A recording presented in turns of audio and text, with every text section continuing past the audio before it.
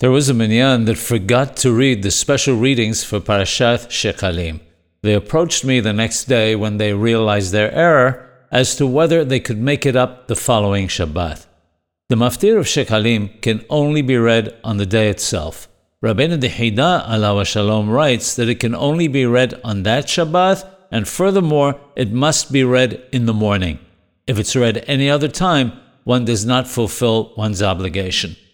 If the congregation realized the error the same Shabbat while it was still morning, even if the Sefer Torah had been returned to the Heichal, they may take it out again and read the portion with the blessings before and after. This is true even if they already prayed Musaf. It would appear that the blessings should not be recited over the Haftarah.